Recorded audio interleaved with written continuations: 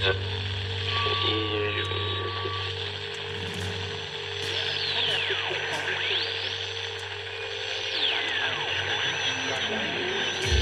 votre thérapie, d'aller en partie. Votre fils a quand même...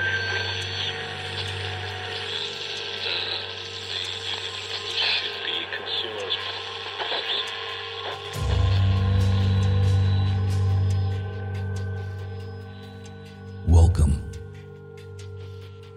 I'm your host, and this is Uncomfortable.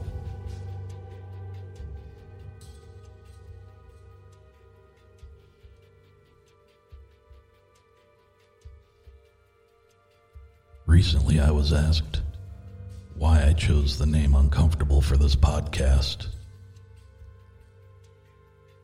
Initially, my thoughts were that the subject matter and topics I'd be covering could be considered uncomfortable by my listeners. I also thought perhaps my guests at times may be uncomfortable talking about their experiences. At no time did it occur to me that these topics, or even a guest, would in fact make me uncomfortable. That changed tonight.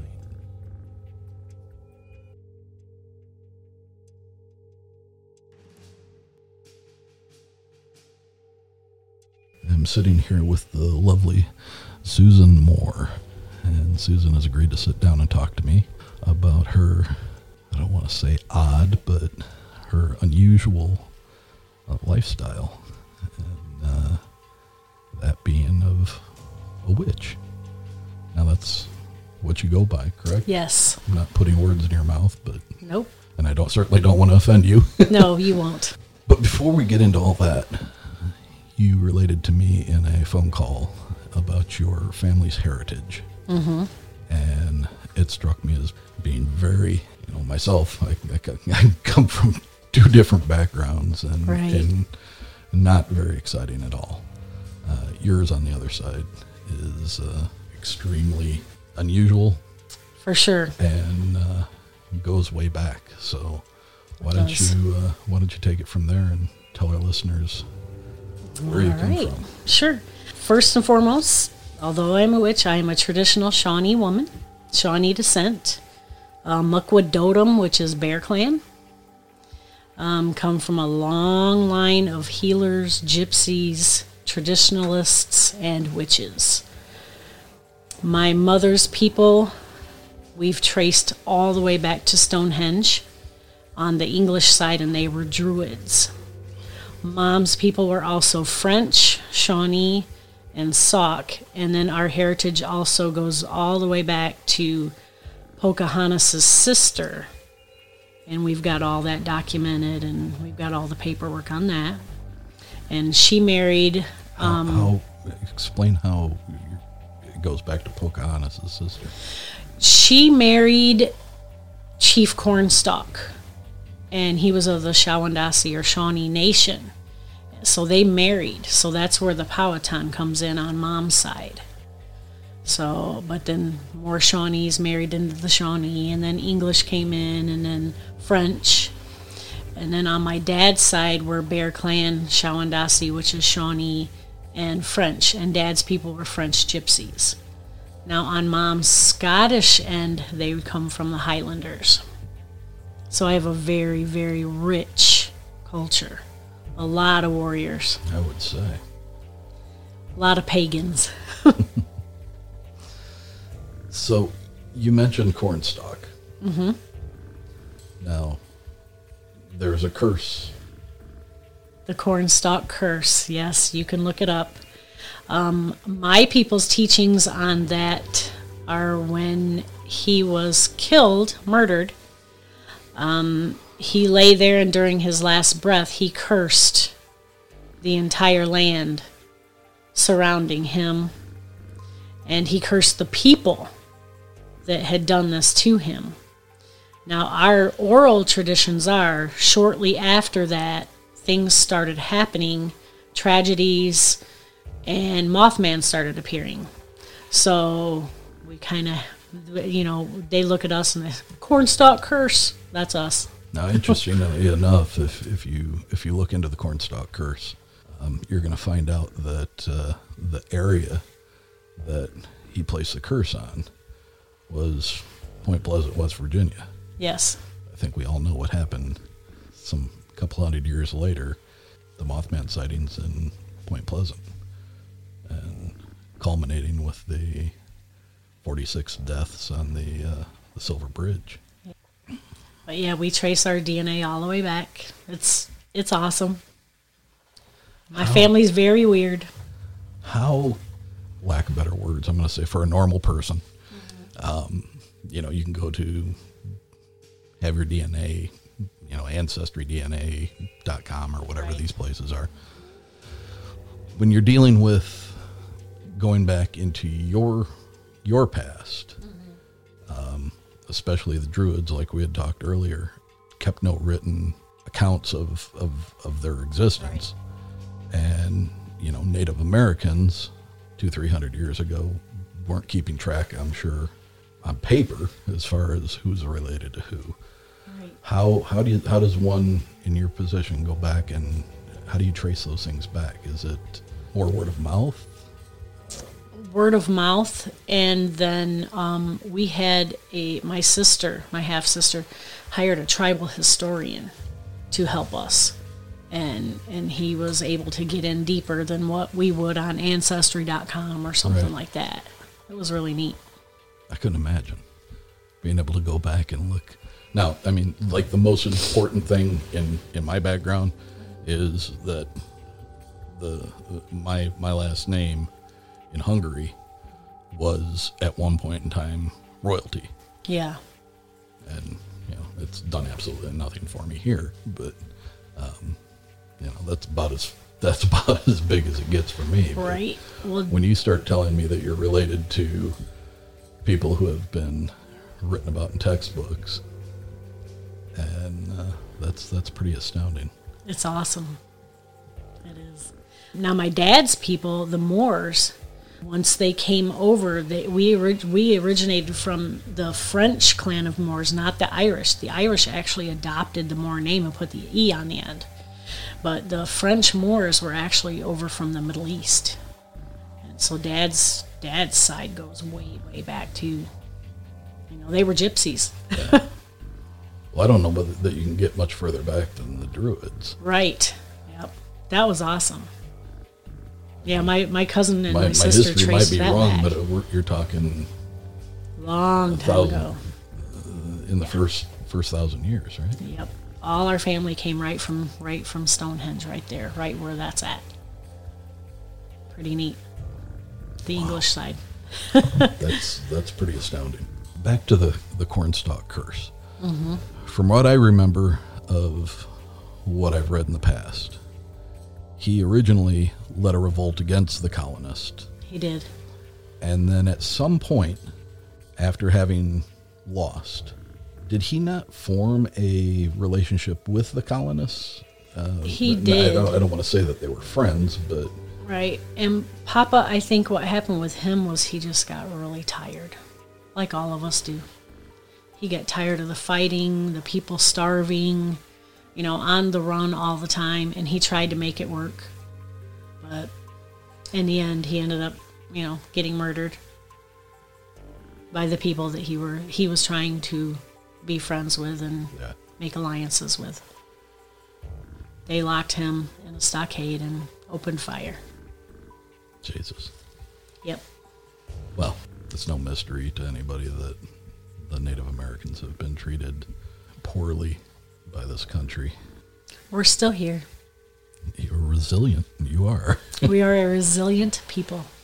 Very much so. All right. When you talk about being a witch, mm-hmm. are you a witch in the conventional sense of what we envision when we close our eyes and think about Halloween with the pointy hats and You obviously don't have a wickedly long nose with a nasty mole on it, but or are you talking a witch in the like a Native American shaman sense? Yes, I'm a traditional, which is I work with herbs, I work with oils, I work with the natural earthy, I work with animals, I work with I grow all my own herbs, healing herbs, bear salves, that type of thing, boiled down from bear fat. And that's all stuff that's been taught to me through the generations, through the aunts and stuff. So you would put me in a kind of a traditional sense as I draw on the strength of my ancestors, and I use the earth and all that it has to offer. Now, is that akin to Wicca? It is. I'm not a Wiccan, but I have many close friends that are, and brothers and sisters. But I'm kind of more of a gray too, because a lot of the Wiccan stuff, it's do no harm, harm no others. But I'm a gray. I will do what I have to do. Can you elaborate on that? Say somebody really, really hurt a close friend of mine. They came to me and said, I need you to hex this person. Can you do it? Sure, give me something that's theirs. And I did it. And they puked blood for 3 days. And I stopped it. Wow. Yep. And I'm not afraid to do light or dark magic. I think my protectors are strong. I have strong DNA. I'm not afraid much of anything. Okay. Now you said this during our conversation before we went live. You're protectors and you're not afraid of anything. Those statements in itself lead me to believe that there is something very dark that resides on the backside of your protectors. For on sure. the other side of the fence. Yes. Can you elaborate on that? I have a huge black werewolf that guards me. He doesn't play around. He doesn't want you around, you'll be out. It's happened to several people, several friends, people that I thought were friends of mine. He'll chase you away. He protects me. I've had him since I was a kid. A werewolf. A big black werewolf. The conventional sense of a man that turns into a wolf, or are we talking something that might be more akin to a dog man? This is a spirit wolf. He's big. People have seen him. It terrifies them. So it comes from the spirit realm. Yes. And it just manifests? Evidently. He scares people off. Is this thing always close to you? Yes. Is it He's watching with us me now? all the time. Oh, sure. Yep. But he must like you because you haven't run out the door yet. You kind of answered the question without answering the question. What resides behind those who protect you? There has to be more than just the werewolf. Are there powers and forces that your protectors shield you from Yes. while you use it? Yes. In the native realm, we have protectors, we have spirit guides, we have spirit helpers, and I have them, and I believe that my ancestors are behind me 100%. So traditionally, you feel that your ancestors, your Oh, they protect me. They protect us. Yes. And then I have all these other things that are added too, like, I'm Bear Clan. That's a strong people right there, the bear. Now, I've heard of the Bear Clan, but I don't know quite what that means. Every tribe has a band, and then there's clans within those bands. And so on Mom's side, we're Thunder Clan, and then on Dad's side, I'm Bear Clan. So basically what it was, one clan might be warriors, one clan might be healers within the tribe, and you couldn't marry into those clans. So, that kept a lot of incest and stuff like that out of the tribes. But it's always a good thing. Yeah, so Bear Clan, any Bear Clan person that I've ever met is really strong. Strong-minded, strong-willed, physically strong. And it's weird how all that kind of manifests, but it does. And then I have, we all have dream keepers, we have spirit keepers. My spirit keeper is a wolf. I'm also very closely connected with crows. They'll come and bring me messages, and you just kind of have to be attuned to look out for those things and listen to the earth and to the animals, and they will speak to us. Now, to somebody that's grown up in the city and not necessarily a big city, but I've got no relation to any Native American heritage or anything. My ancestors came over on the boat. For somebody who grew up in a family who's so steeped in tradition and whose heritage goes back so far, the beliefs in the spirit world for you guys, my belief in the spirit world formed when my parents started taking me to church. Right. And that was in the conventional Catholic church. But for you, your religions, your gods, I guess I use that with the little g, all pretty much reside in the earth. Right. Not as one God looking down on creation from the heavens. I would imagine that you said to me that you had grown up partially in the church as well. Right. Is there a conflict there for you between those two? There was, until I really started doing Sweat Lodge, and I've been dancing at powwows and native gatherings for over 30 years. So it was kind of a sense, I had to find a sense of myself. And then when I went through a divorce 9 years ago, I really delved deeper into my beliefs, and I wanted to know more. And I prayed, and I was led to people, good leaders that put me on the right road and showed me that there's more out there than what we think there is or what we've been taught. Right. And I think it's fair to say that anybody who's listening to this podcast is of that mindset already. Right. They wouldn't be listening to me talk about these things if they didn't have an expanded view on exactly what our reality is. Or they're searching. Yes. You said when you got divorced, and it's not, divorce is not funny. I've been through one myself. The balls on that guy to divorce a woman who has the command over some mysticism, that would be kind of jarring. I mean, did he believe in what you did, or was he not? I mean, did he just pacify you by saying, "Yeah, go do what you do"? He was Mescalero, Apache, and Aztec, so if that tells you anything. But he got more into religion part of things, like church, going to church every Sunday and that type of thing. And we just drifted apart, but we did drift apart as friends because we spent 16 years together.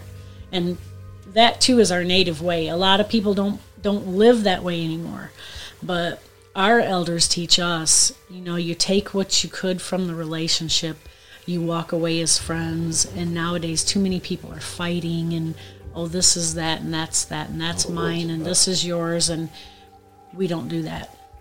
A traditional native will not do that. We've learned, part as friends. You go your way, I'll go mine, and that's just the way it is. And we have to take something from each of those relationships, what we learned, because evidently there was a lesson to be learned there. Yeah. Yeah, there certainly is a lesson in any relationship that you have.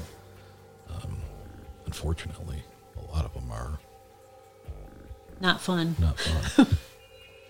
Forgive me for asking, but in your culture, if a white man was interested in learning how to be more in tune with nature and more try to take the same path that your people have, how would they be perceived? Would they open their arms and take them in, or is that something that's protected?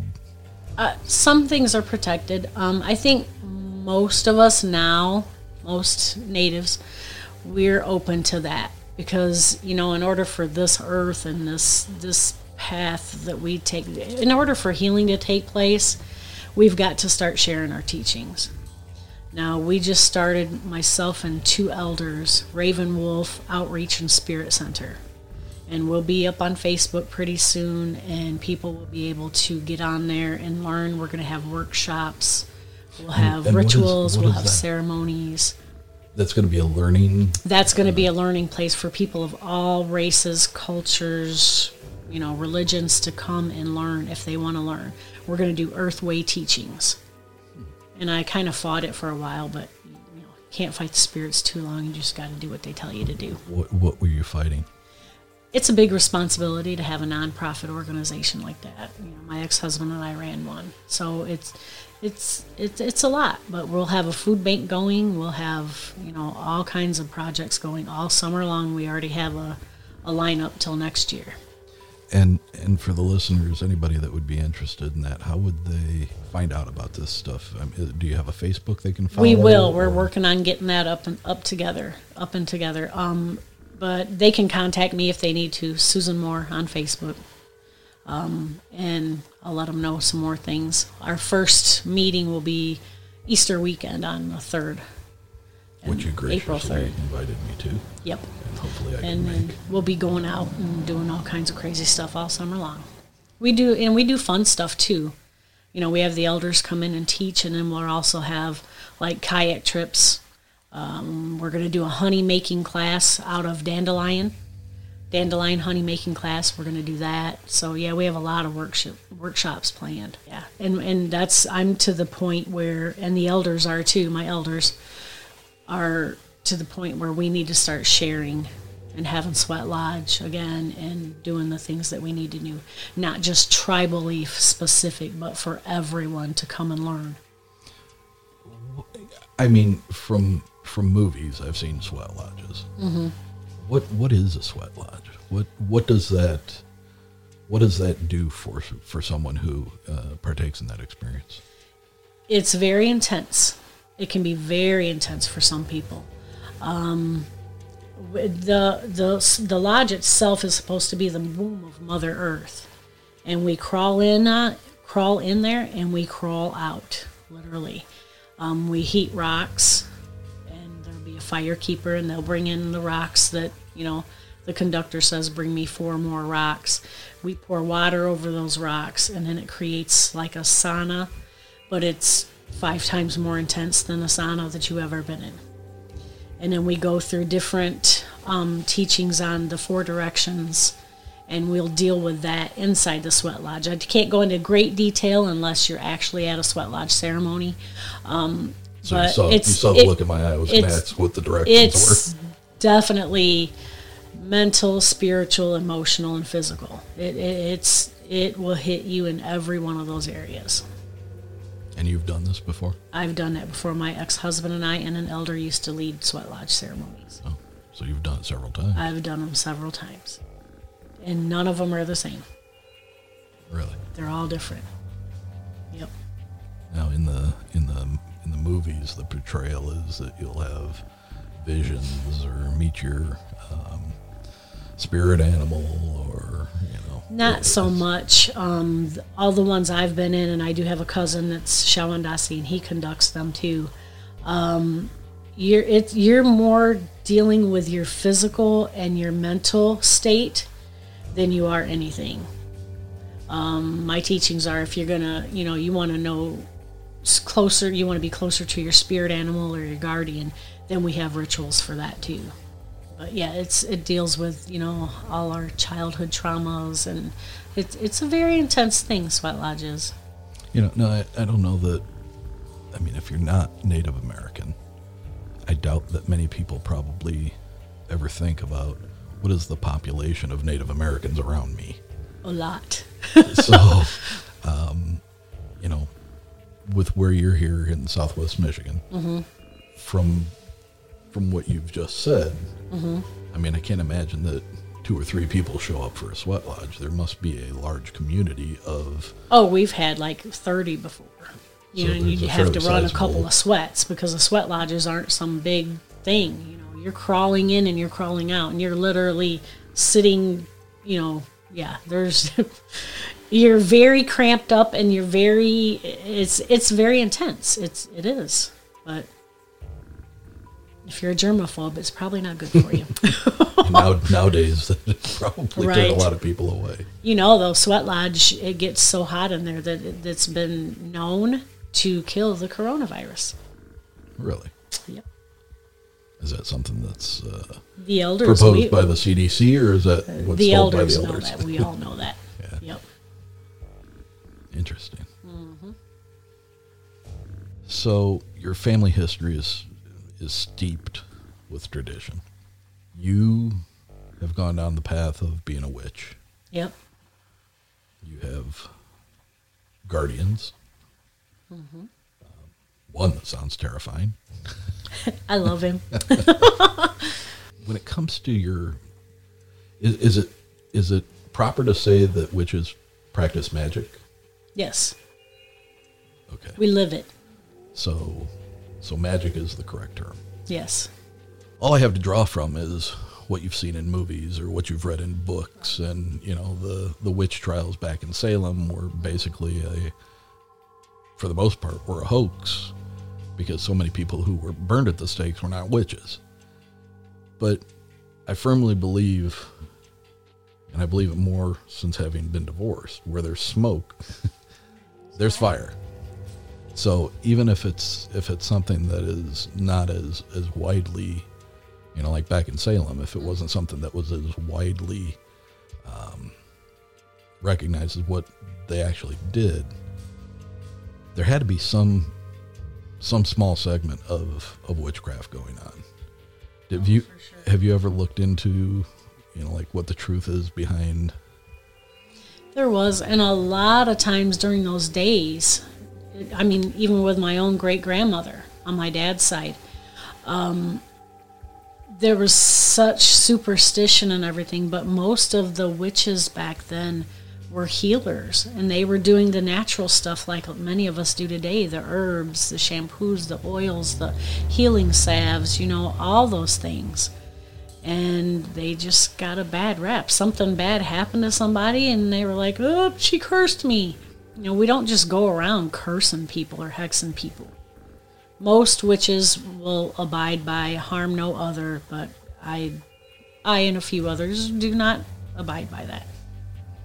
I mean, back in the day, there was witches that were doing the same thing, And my grandmother, she married a Frenchman. She was a Shawnee woman, and she was a healer and a witch. And she ended up going back to the Cumberland Gap area and left her husband and everything because the townspeople in southern Indiana just treated her poorly. They were so superstitious of her. And was she outright admitting to being a witch? Yeah. No, she was a healer, a medicine woman. But to them, she was a witch. And I got this from Dad's friends and everything, that grew up with him. Oh, everybody was terrified of your great grandma. Like, really? Like, oh yeah, she was traditional and only wore moccasins or bare feet, and you didn't cross through her yard, and she was always out in the yard and doing her thing. And yeah, so it's in my DNA. I feel her with me a lot. Okay. Yes. Were you ever able to meet her? I was never able to meet her. And she went back to to her people, the Shawnee people, and nobody in the family ever heard from her again. Really? Yeah. She just basically disappeared. She didn't want anything to do with anybody anymore. Yep. So you have these guides, you have this ring of protection around you with your guides and your ancestors. Do you have to call on them, or do they visit you independently of you asking? Both. And when they do come, when you haven't asked? They usually are trying to get something through to my thick skull. I'm hard-headed. But, yeah, like, okay, I had 2 crows that kept following me around. I was in a relationship, and literally they landed on top of this building when him and I were walking into this building, and they were being so, like, loud and obnoxious. And it literally took that much for me to stop and listen. And like a week later, we split up, and I found out, he wasn't the person I thought he was. So that's the kind of things that I was raised to just look for. The animals speak to us, cryptids speak to us. It's just an awesome life. I couldn't imagine it any other way. Now, you've talked about your brother. Mm-hmm. Does he have the same experiences as far as the spirit guides and no, like he's chose to walk the total Christian path, and but he sees things, but he'll deny them. Like we have a ghost that stays here, a spirit, and she's been here for a long time. And I'll say, "Did you see?" Nope, I didn't see nothing. That's him. Don't want to talk about it. If he doesn't talk about it, and then he doesn't have to acknowledge it. I don't know if you noticed or not, but about 2 minutes ago, my eyes shot over to the left. Yeah. And I saw. I know I didn't hear it because these microphones are very sensitive. Right. But I saw an arm, like, coming through your doorway. Did you? Yeah. Yeah. Was it furry or not furry? It was not furry. Okay. But it was just a wisp. But I literally thought your door. In fact, now looking over at your door, it wasn't at the side closest to us with the handle. It was on the other side of the door jamb. That's awesome. So, yep. Pretty neat. Yeah. Yeah, it's probably... No, and I'm glad it wasn't furry because it was furry. Black I mean, fur. I plead my case to him because I'm a pretty decent guy, but... Yep. Oh, funny. Yeah, my ancestors are around and the spirits are around. The spirit that's actually in the house, we'll have to talk about that sometime. She'll come and sit on my bed when I'm sleeping at night, and she'll touch my leg. So from what I hear from being a kid, she was a older African-American lady, and she was very, very sweet. Who lived here in the house? Yep. And but I know it's her because I've seen her, and she was taller, and I've seen her, pass through, and she every once in a while, and I've gotten so used to her touching me in the middle of the night that I just, last week the door handle was turning, so it happens. I know most people would totally freak out about that, but we've been raised with this stuff.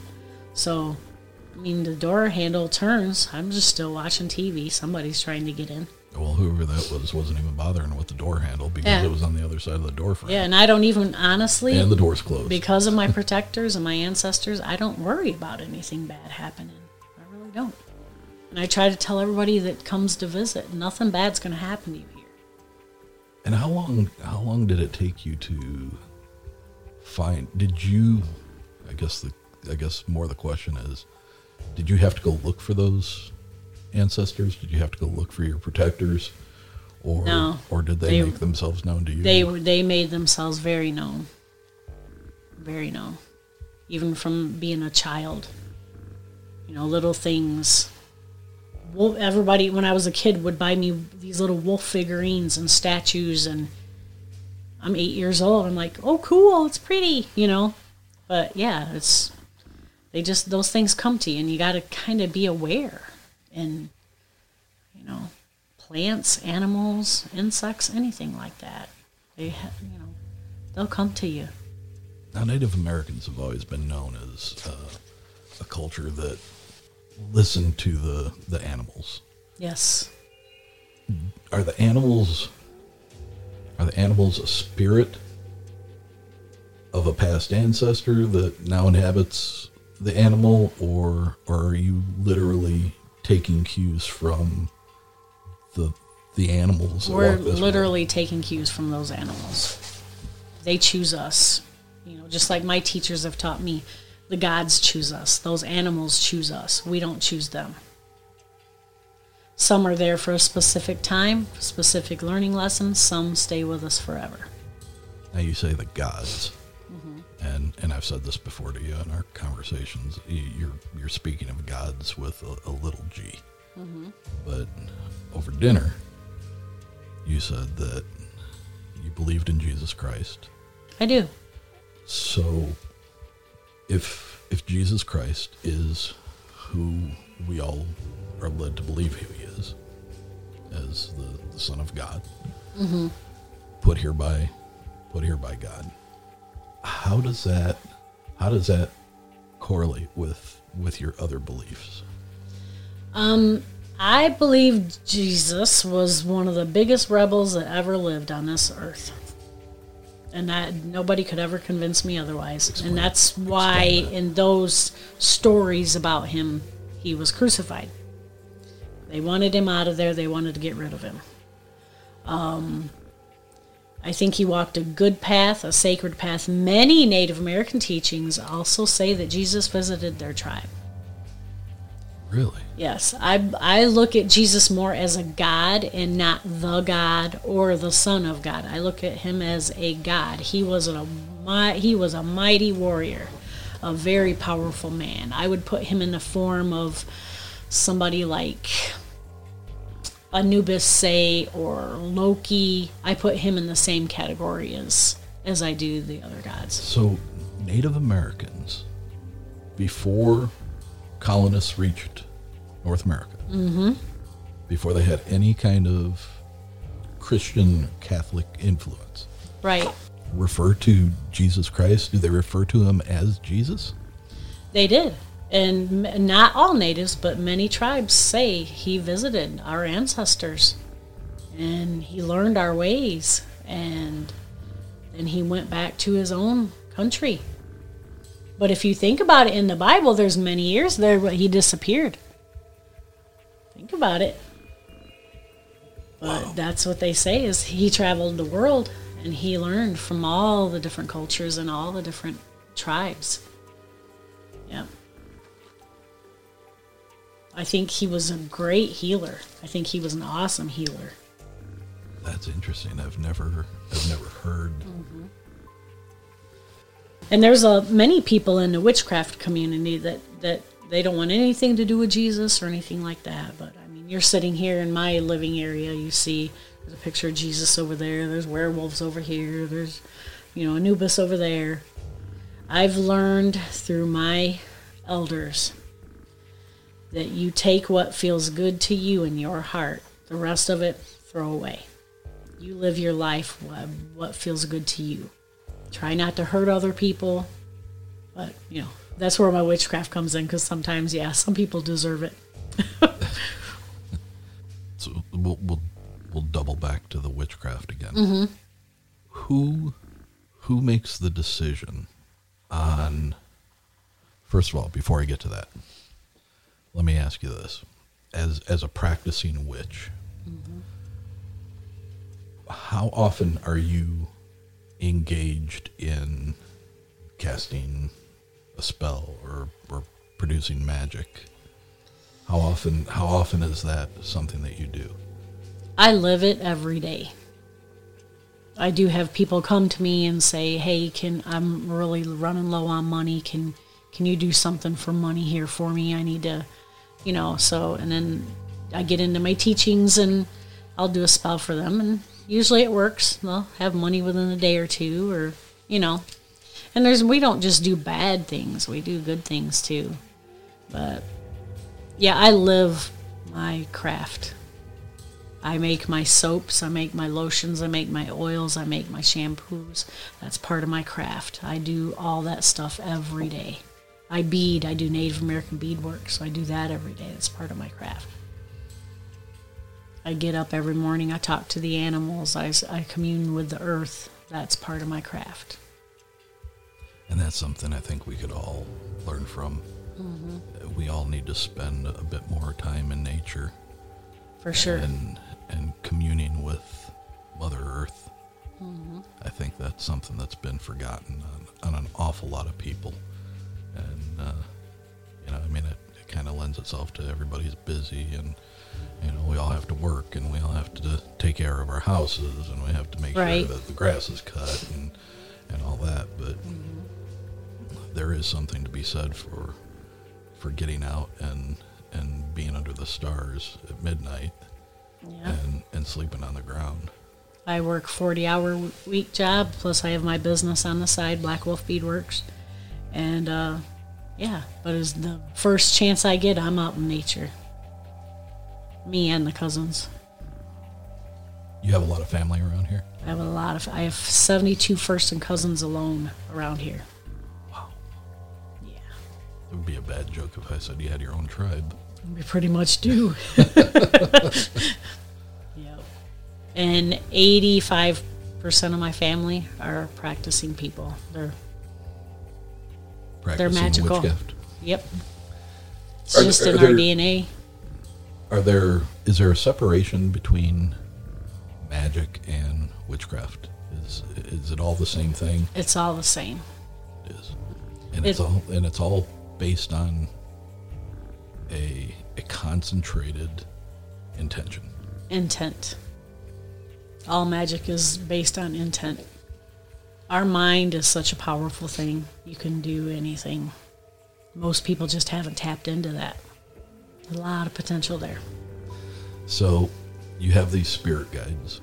Mm-hmm. You have Mr. Werewolf. Mm-hmm. Call him Mr. So show some respect. But you've also got some sort of a relationship with other cryptids. Yes. And would you mind going into that? Seti. He's my big boy. Seti? Seti. It's Egyptian.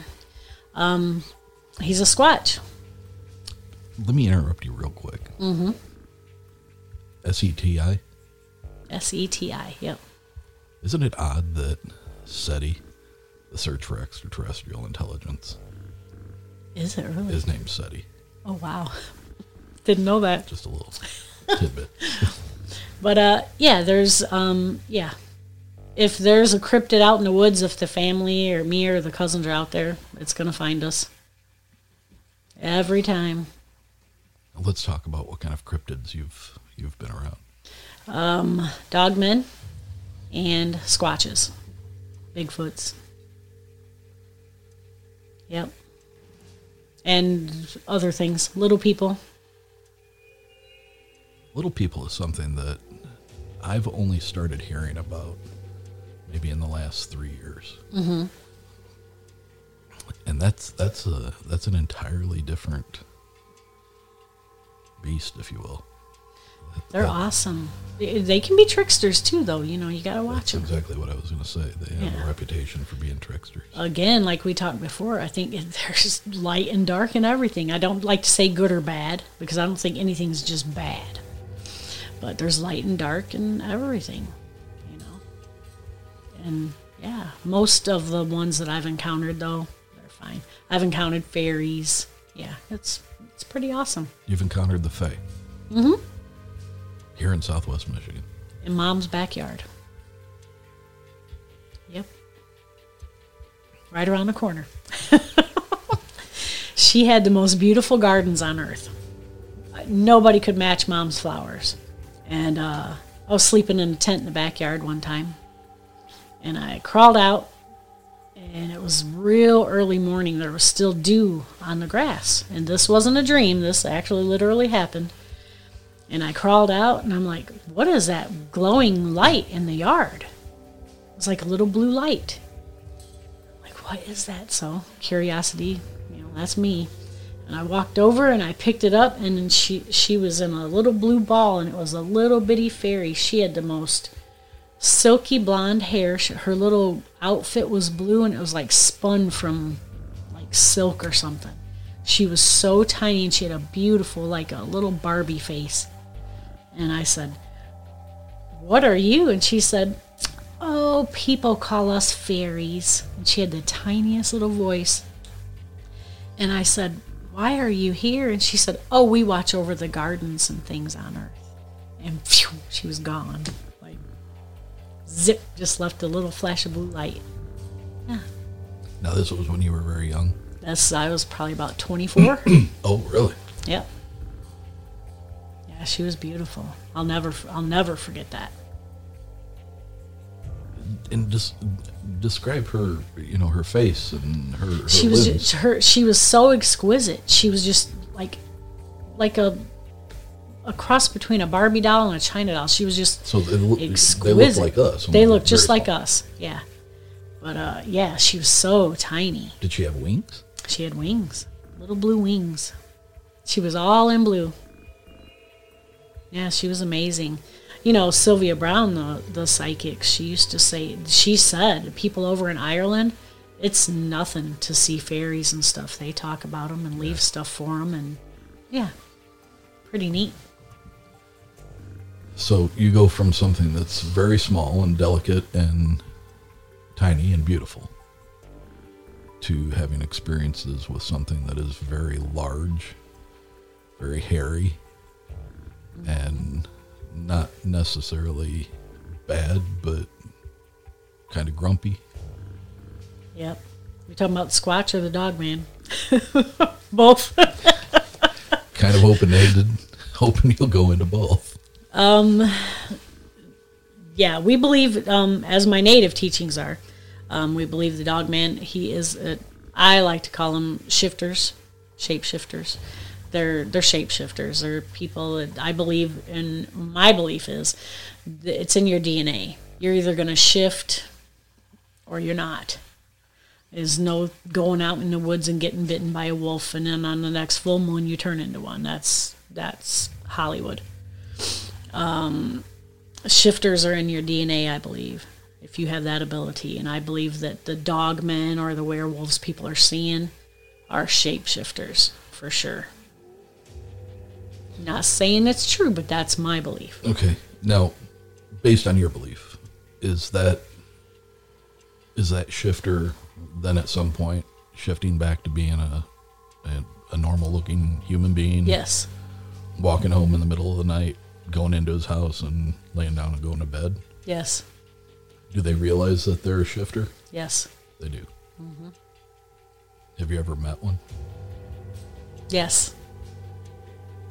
Have you met one that was in human form and then met them again? I've met them in human form. I'm related to some. Have you ever seen the process? I've not seen the process. If you did, would you tell me? Yes, I would. And then the Squatches, I call the big one Seti. He watches me get in my car in the morning sometimes. Seen him 3 times. I've connected. They're in my area where I live. Very close to my home where I grew up. Spent a lot of time down there at the river by myself at 8 years old. You were nice enough to take me. Yes, by there. Drive and we went past there. But yes, my family is that way. If there's a spirit, if there's a cryptid, if there's anything weird out there, it'll approach us every time. Every time. You should go camping with us sometime.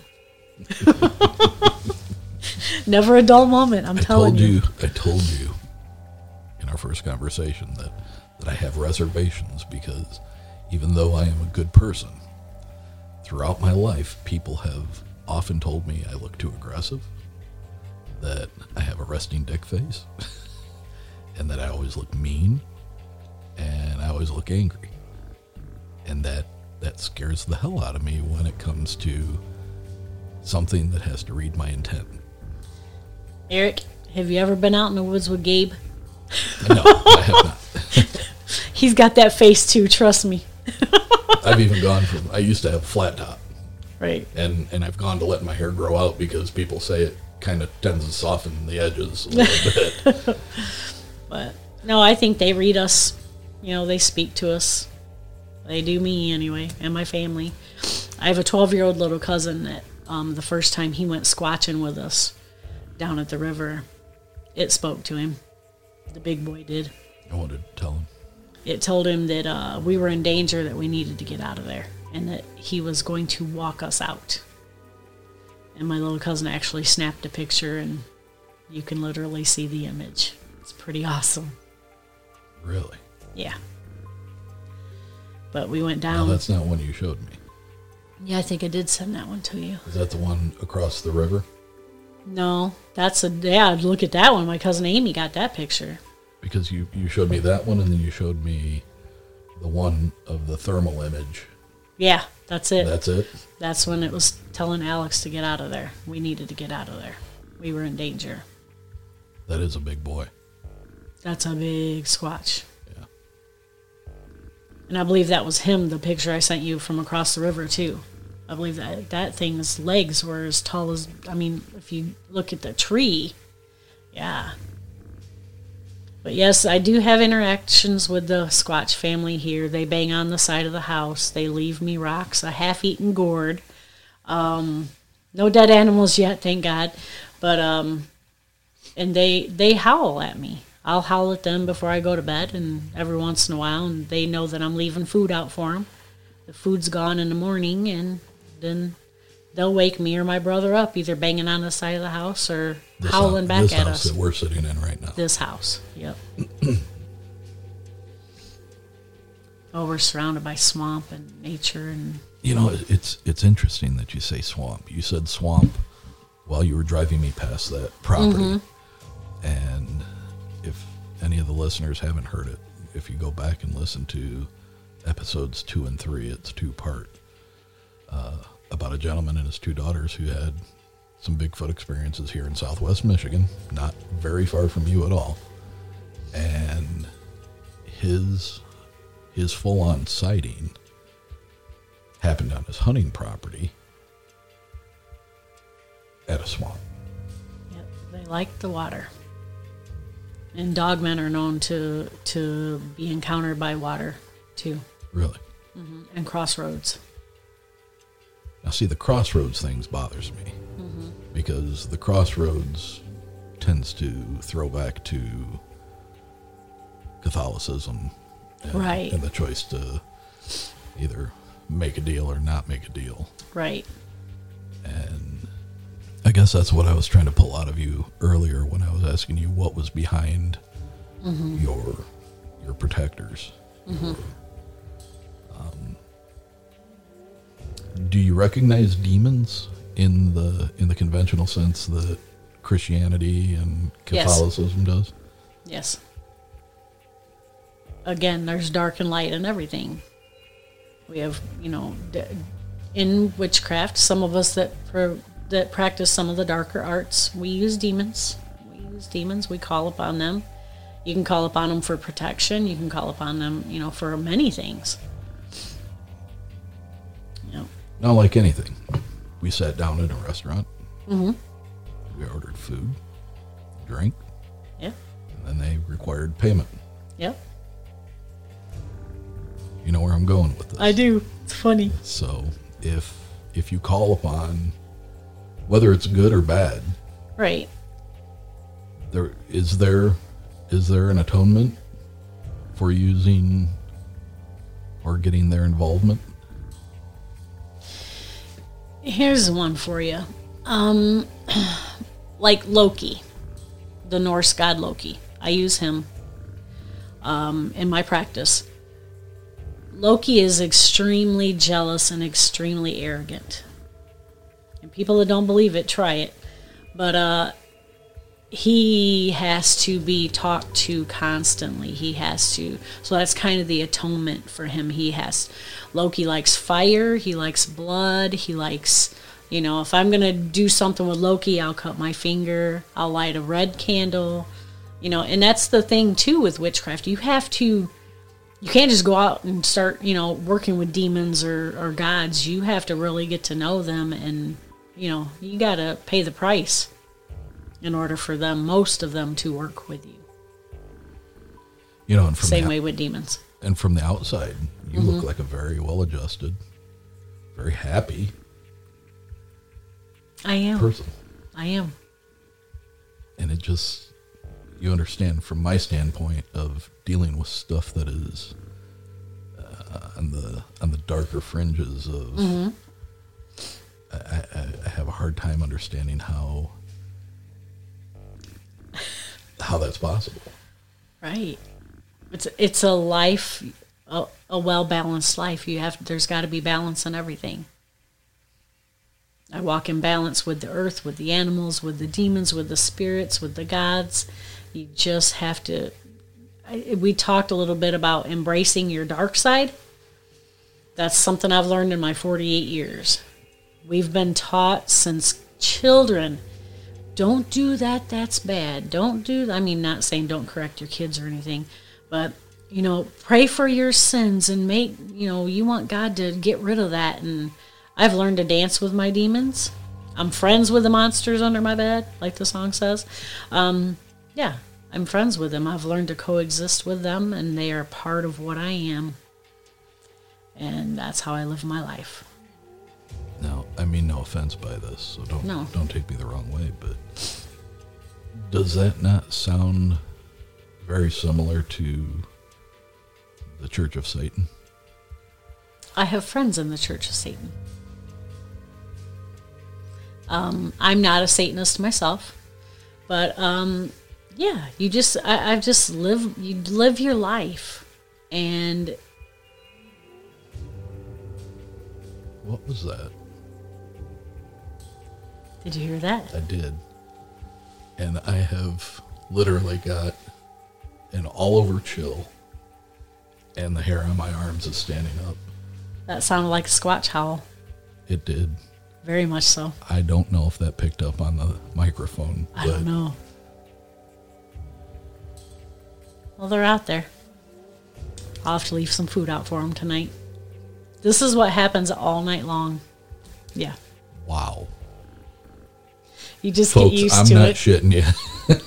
I have got chills running up the sides of my torso, my arms. It's from across the street.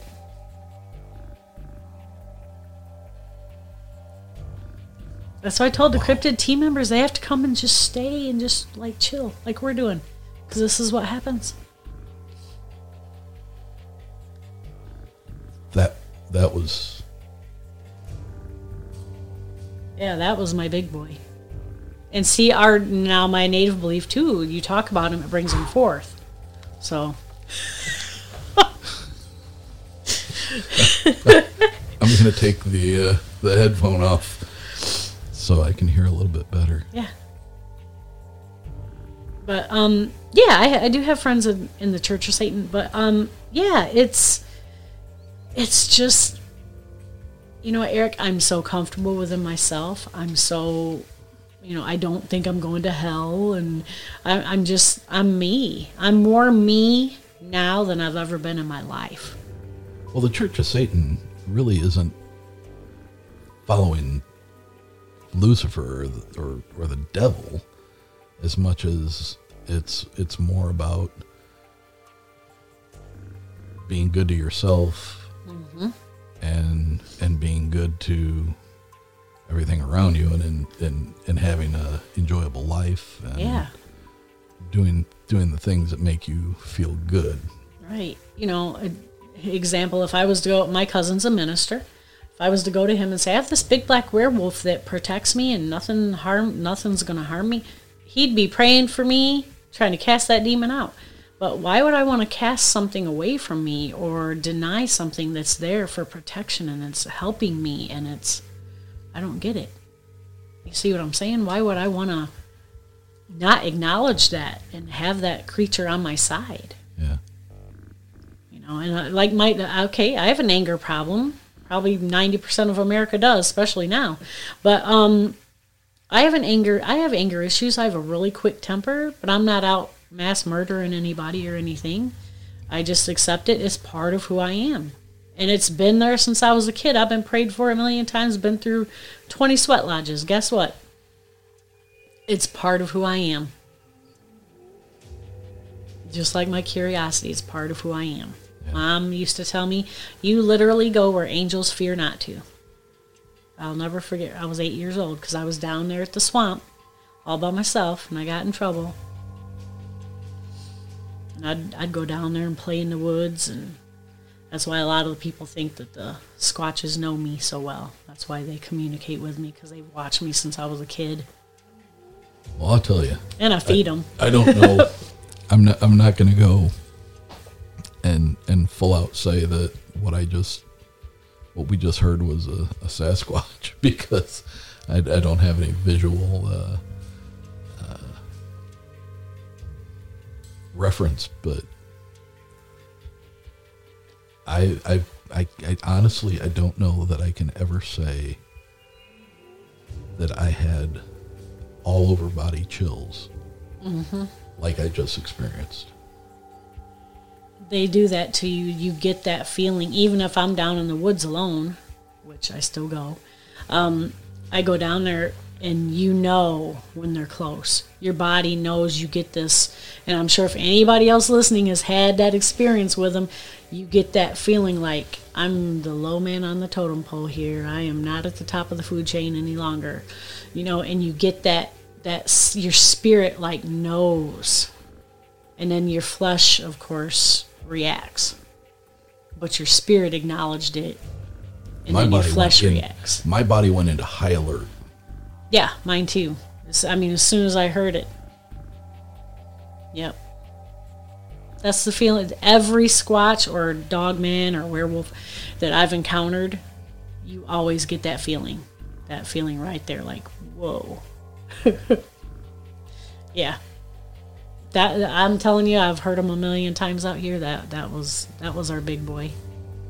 Honestly, I hope that the microphone picked that up. I do too. That was pretty cool.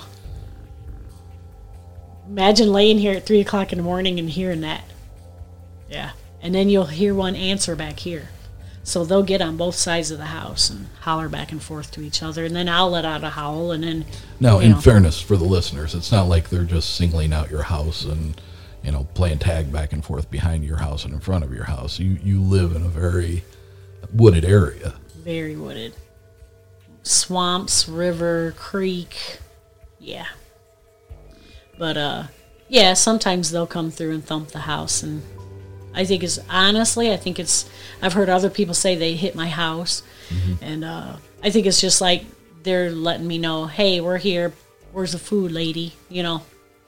But I don't feed them all the time. They're like any wild creature. But if I go into their territory, if I'm down at the river, I take them something. So we talked about this earlier. You believe that they're rooted in being a physical, natural animal. Yes. Rather than being something that's spiritual and phasing in and out of our dimension, or what any of the other. No, I believe they are physical. They are here. They've been here with my native teachings. They've been here since the beginning of time. Are they a people? Yes.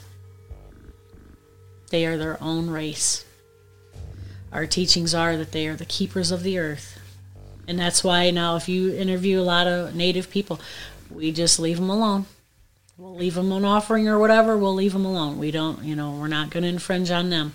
And that's when I go down to the river, because that's my Zen place. That's my place ever since I was a child, to go and find peace and relaxation. And there's a big log I'll climb out on there, and I'll just lay there over the river. And they've probably watched me 1,000 times, but I always leave them something stating I'm here. I know this is your area. I'm respecting you. You know, I've infringed upon you. So, and I leave them. And they like Mike and Ike's, by the way. I don't leave the box there, but I dump them all out. They love them. Wow. We've been at this for just a little over an hour. And I've seen a wisp of what I thought was an arm coming through your doorway. I literally thought it was your brother or somebody else here at the house. I just thought somebody was like putting their hand in like, hey, right. I'm here. Mm-hmm. And then that, which is where my car's parked. Yep, right out there. That's where they'll howl from. They'll howl from out there, and you know it's a very distinct howl. It's not a dog. That was very distinct and very loud. Yeah. Yep. Yeah, that put chills. I can't say it enough. My body, every inch of it, I had chill bumps on. Yep. I don't know that I've ever had that happen before. That's definitely a Squatch feeling. Wow. Well, this was definitely worth the price of admission. Right. Let's do it again. Yeah. That I'm not very often at a loss for words. Right. And that was an extremely unusual feeling. So I'll walk you out to your car when you leave. So because people Since you're friends with them, I would hope you would. People get freaked out. They do. I always walk everybody out because they're just curious. We were talking about them and brought them forth. That's our teachings. A lot of Native people say, "No, don't talk about that dog man. Don't talk about him. He's going to bring him forth." My friend Hector, he's a Mescalero Apache or Chiricahua, and he's like, because he's seen Dogman.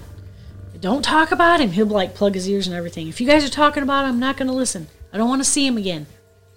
But yeah, they're around.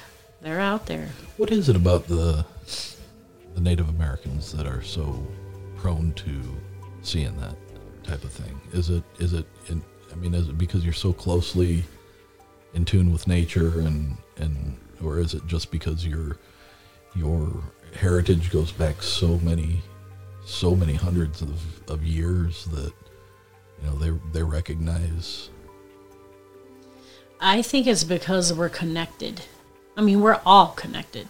Because there's been some reports that people have said, and there's various different Bigfoot, various different Sasquatch. Right. But there are some segment of the encounters that people who get a good look at their face will say that they look like an extremely hairy Native American person. Huh. Which is unusual because Native American men don't typically grow a lot of facial hair or body hair. Yeah. My little cousin, you would probably love to talk to him. He's 12. He's got kind of a rubbery face, like a old rubbery. I said, yeah, that's kind of what I seen too, So yeah, there must be different varieties, I guess, or clans, and yeah. Well, if you look at the Pacific Northwest, and they're usually very big, lumbering, fur covered almost. Yep. They have hair, but it's more pronounced. Right. Then you get down to Florida, and the hair is more sparse. Mm-hmm. They're smaller. Yep. Texas, they seem to be large, a little more sparse on the hair, but extremely aggressive, where the Pacific Northwest are more like the, protectors of nature type encounters. That's what I think Michigan is too. I think they're more, the Midwest. I think they're more friendly and, somebody. Except for Ohio. Ohio seems to have some. They can have some aggressive ones. I've heard them down there. They're really neat. Yep. But I think, people say, well, why are we seeing more now? Well, first of all, we have more technology. And look at all the building and people we're building, and we're encroaching on those animals, those cryptids. We're encroaching, is my belief, on their territory. They're having to adapt and become urban squatches or urban dogmen, and it's sad, but it's true. Well, the episode I did before, the sightings, they're just outside of a town that I'm not going to name, but right, is in Southwest Michigan. Yeah. Literally 1,000 yards away from the back of a courthouse. Yeah. In a town populated with about 11,000 people. Yeah. It's not a huge city, but it is a town. Yeah. It's they're here. And the thing that gets me is, what you were just saying as far as the encroachment and all that, and there is a lot of technology now, and there is. Everybody says, why can't we get a picture? Why can't we get this? Why can't we get video? Well, if you look into it and you start peeling back the layers of the bullshit onion, you start seeing that there are some very good videos and there's some very good pictures. Are they 100% crystal clear? No, they're not. But but the thing that really got me in the interview in episode 2 and 3 was they had the experience at the hunting property, and then it followed them home. Yep. And that was about a half-hour drive in distance away. When the gentleman put up cameras around his house, he said it seemed to the activity at the house seemed to pretty much curtail. But then the daughter said, well, it was really when we stopped going into their area, because he had indicated that the swamp that he hunted, and when they had their sighting, there were 4 of them. There was the guy, the dad, the brother-in-law, and another guy. They used to take, when they would go in there, they would see these tree breaks that had sticks lined up against the edges of them, and he said they almost looked like fences. Yep. Well, they would take those sticks that were on those tree breaks, and they would use them to make a platform around the swamp where they could walk without sinking into the swamp. Yeah. But then they would come back in a couple of days, and those sticks would be gone from where they put them, and they would be back. I don't know that they were the same sticks, but the fence would be back up, and then there would be another tree break behind it with sticks lined up on again. Like now there's 2 fences. Yeah, basically telling them to keep out.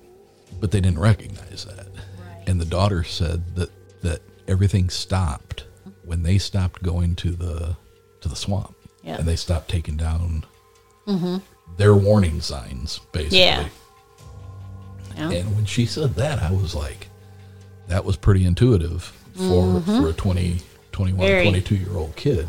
Yep. To make that assessment that it wasn't necessarily the cameras, which a lot of people say that when you put cameras up, it does deter them. And I think that they probably do have the ability to see in the infrared spectrum. So, I think they're highly intelligent.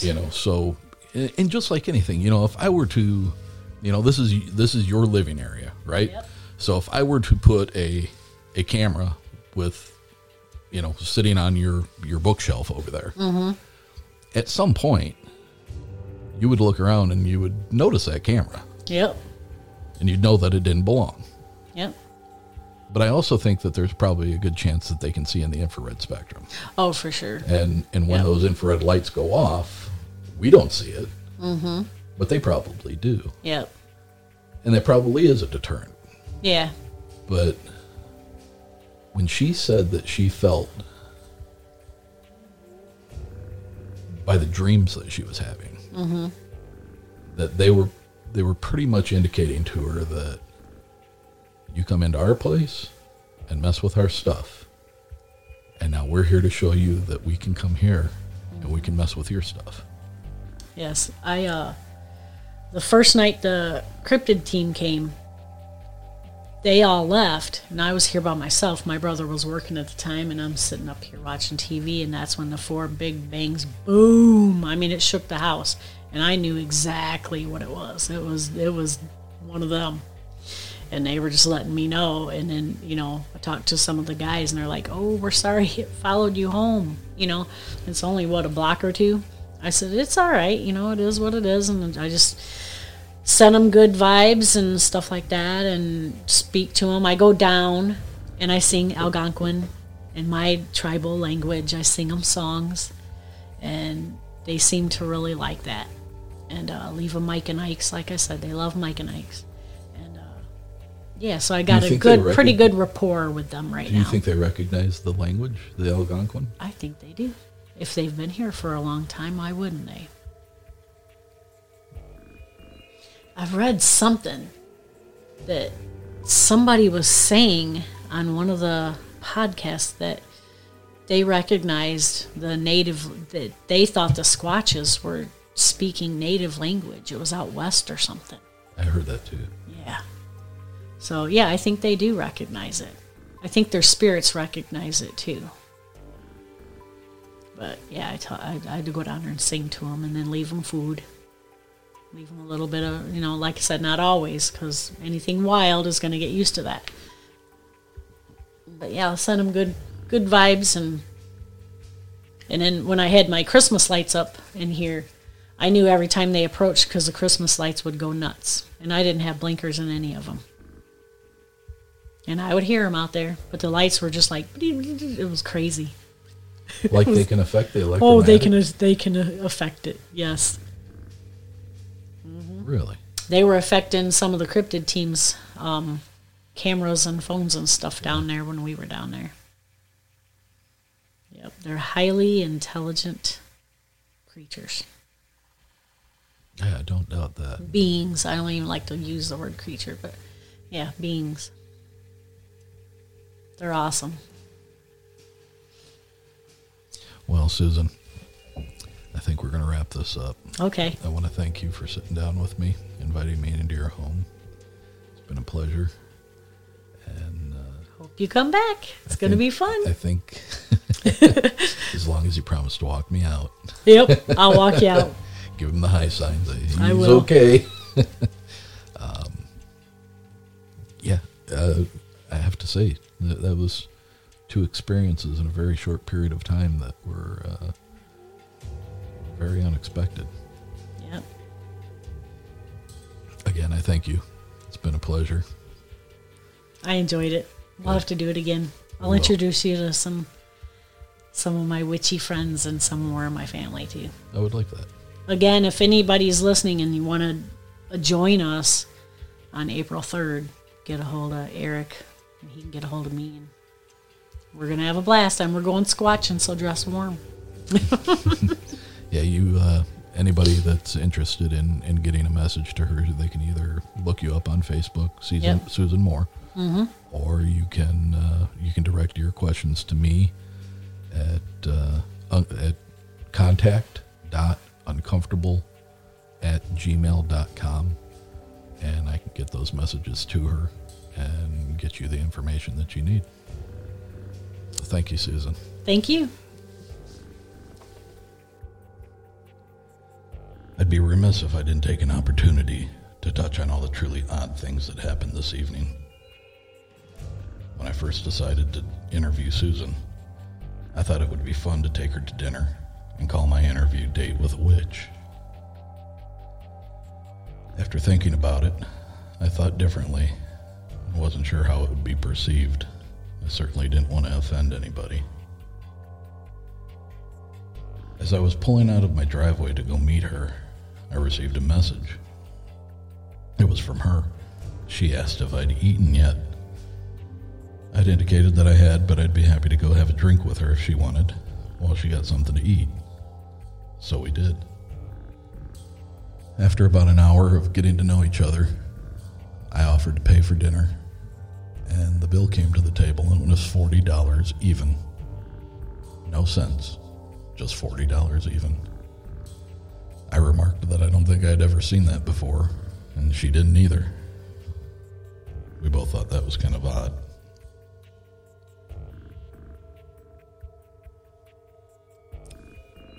We reached her house. We went and set up the equipment in a room. She closed the door behind us. And fairly early into the interview, I remember looking at her but seeing out of my peripheral vision on the left an arm reach in and kind of wave at her. I didn't think much of it. I thought maybe it was her brother, just letting her know that he was home. Moments later, I looked over to the left and I noticed that the door was closed. And then I remembered that she had closed the door when we first entered. So there was no way our arm could reach in. Shortly after that, she started talking about an African-American lady's ghost that seems to haunt her residence. Then at about the 57-minute mark of this podcast, she says the word and we both immediately stopped talking and whipped around to look at the windows behind her.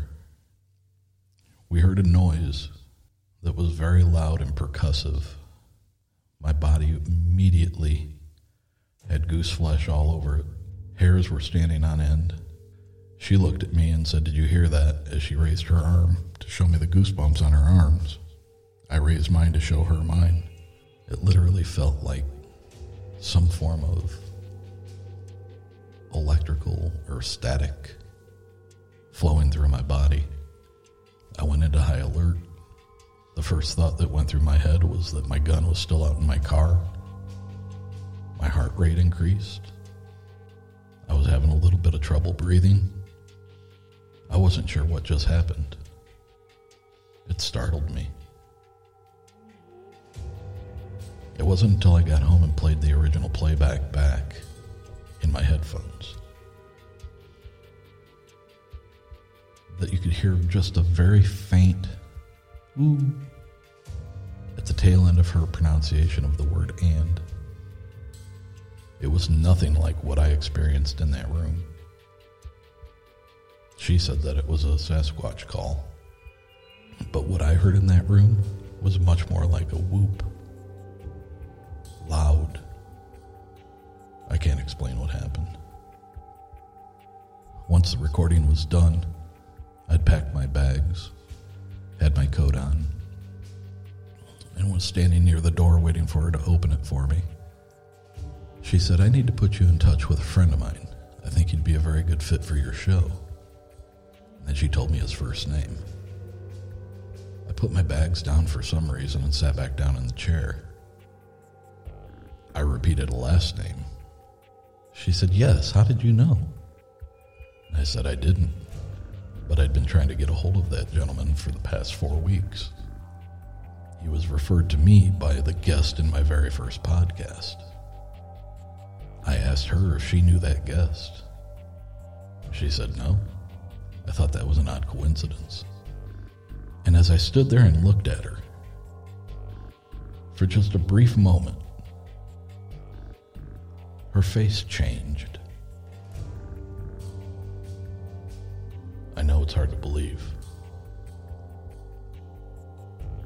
I'm not one for having hallucinations. I wasn't drunk. I wasn't on any kind of medication. I don't do drugs. But her face changed. It smoothed. It's almost as if she de-aged herself. And what was standing before me was no longer a 48-year-old woman in a black leather coat. It was more like an 18 to 20-year-old version of herself, who was now partially nude. And then just like taking an Etch-a-Sketch and shaking it, that image was gone, and she was back to normal. I lost my words when it happened, and I imagine I had an odd look on my face. And she looked at me and she goes, "What's wrong?" I replied, "Nothing, never mind." And then with a Cheshire cat grin, she looked at me and said, "What did you see?" That unnerved me. So I told her. I said, "I saw your face change." And she said, "To what? Was it a wolf?" I said, "No. No, it looked like an 18 or 20-year-old version of yourself." And her only response was, "That's cool. Is it cool?" Was she testing me? Was she testing me to see if I was sensitive to her abilities? Was it one of her spirit guides trying to test my intent? I have no idea. She then walked me out of the house, as promised, out to my vehicle. And as I was placing my equipment in the backseat of my car, she put her hands up to her mouth and did a loud whoop towards the back of her property into the wooded area. And after a few seconds, there was a very faint, distant whoop that she got in return. She looked over at me, smiled, told me to drive careful and have a nice night.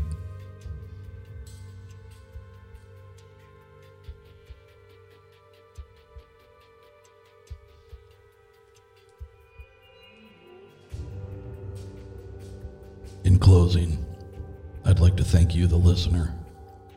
Support for the show is growing weekly. The show is now on social media. You can like us on Facebook and follow us on Instagram and Twitter, all at Uncomfortable Podcast.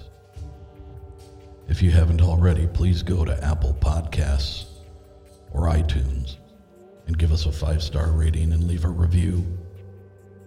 They help the show tremendously with getting it out to more listeners.